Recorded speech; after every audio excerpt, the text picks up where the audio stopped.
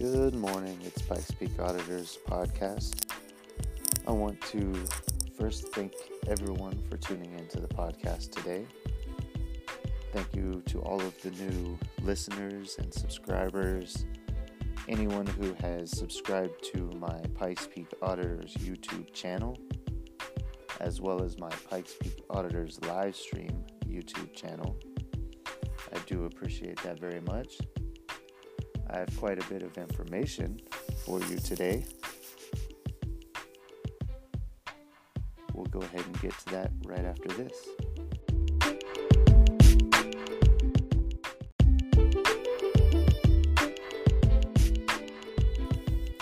Once again, we're back with Pikes Peak Auditors podcast.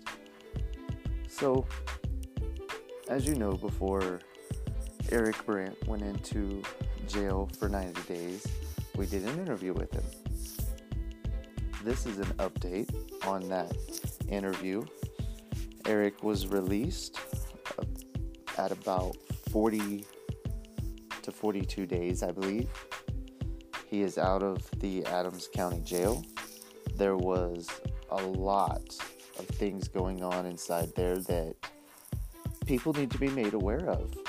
Medical issues that are being ignored, inmates that, should be able to work because they're physically able to, and they're already getting good time taken off. This was Eric Brandt.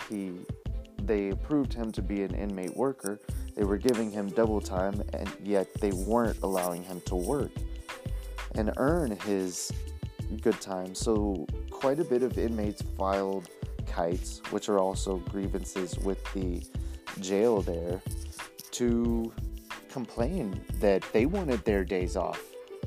They wanted their job to give them days off without having to work for those days off.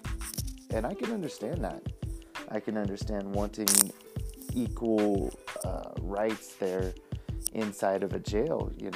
The fact that they would let a man, because he's a vocal activist protester, get away with not going to work because they were afraid of lawsuits and losing in court, that they just allowed him to stay in his cell, hang out, do whatever throughout the day while everyone else was gone at work, and he was getting time taken off of his sentence.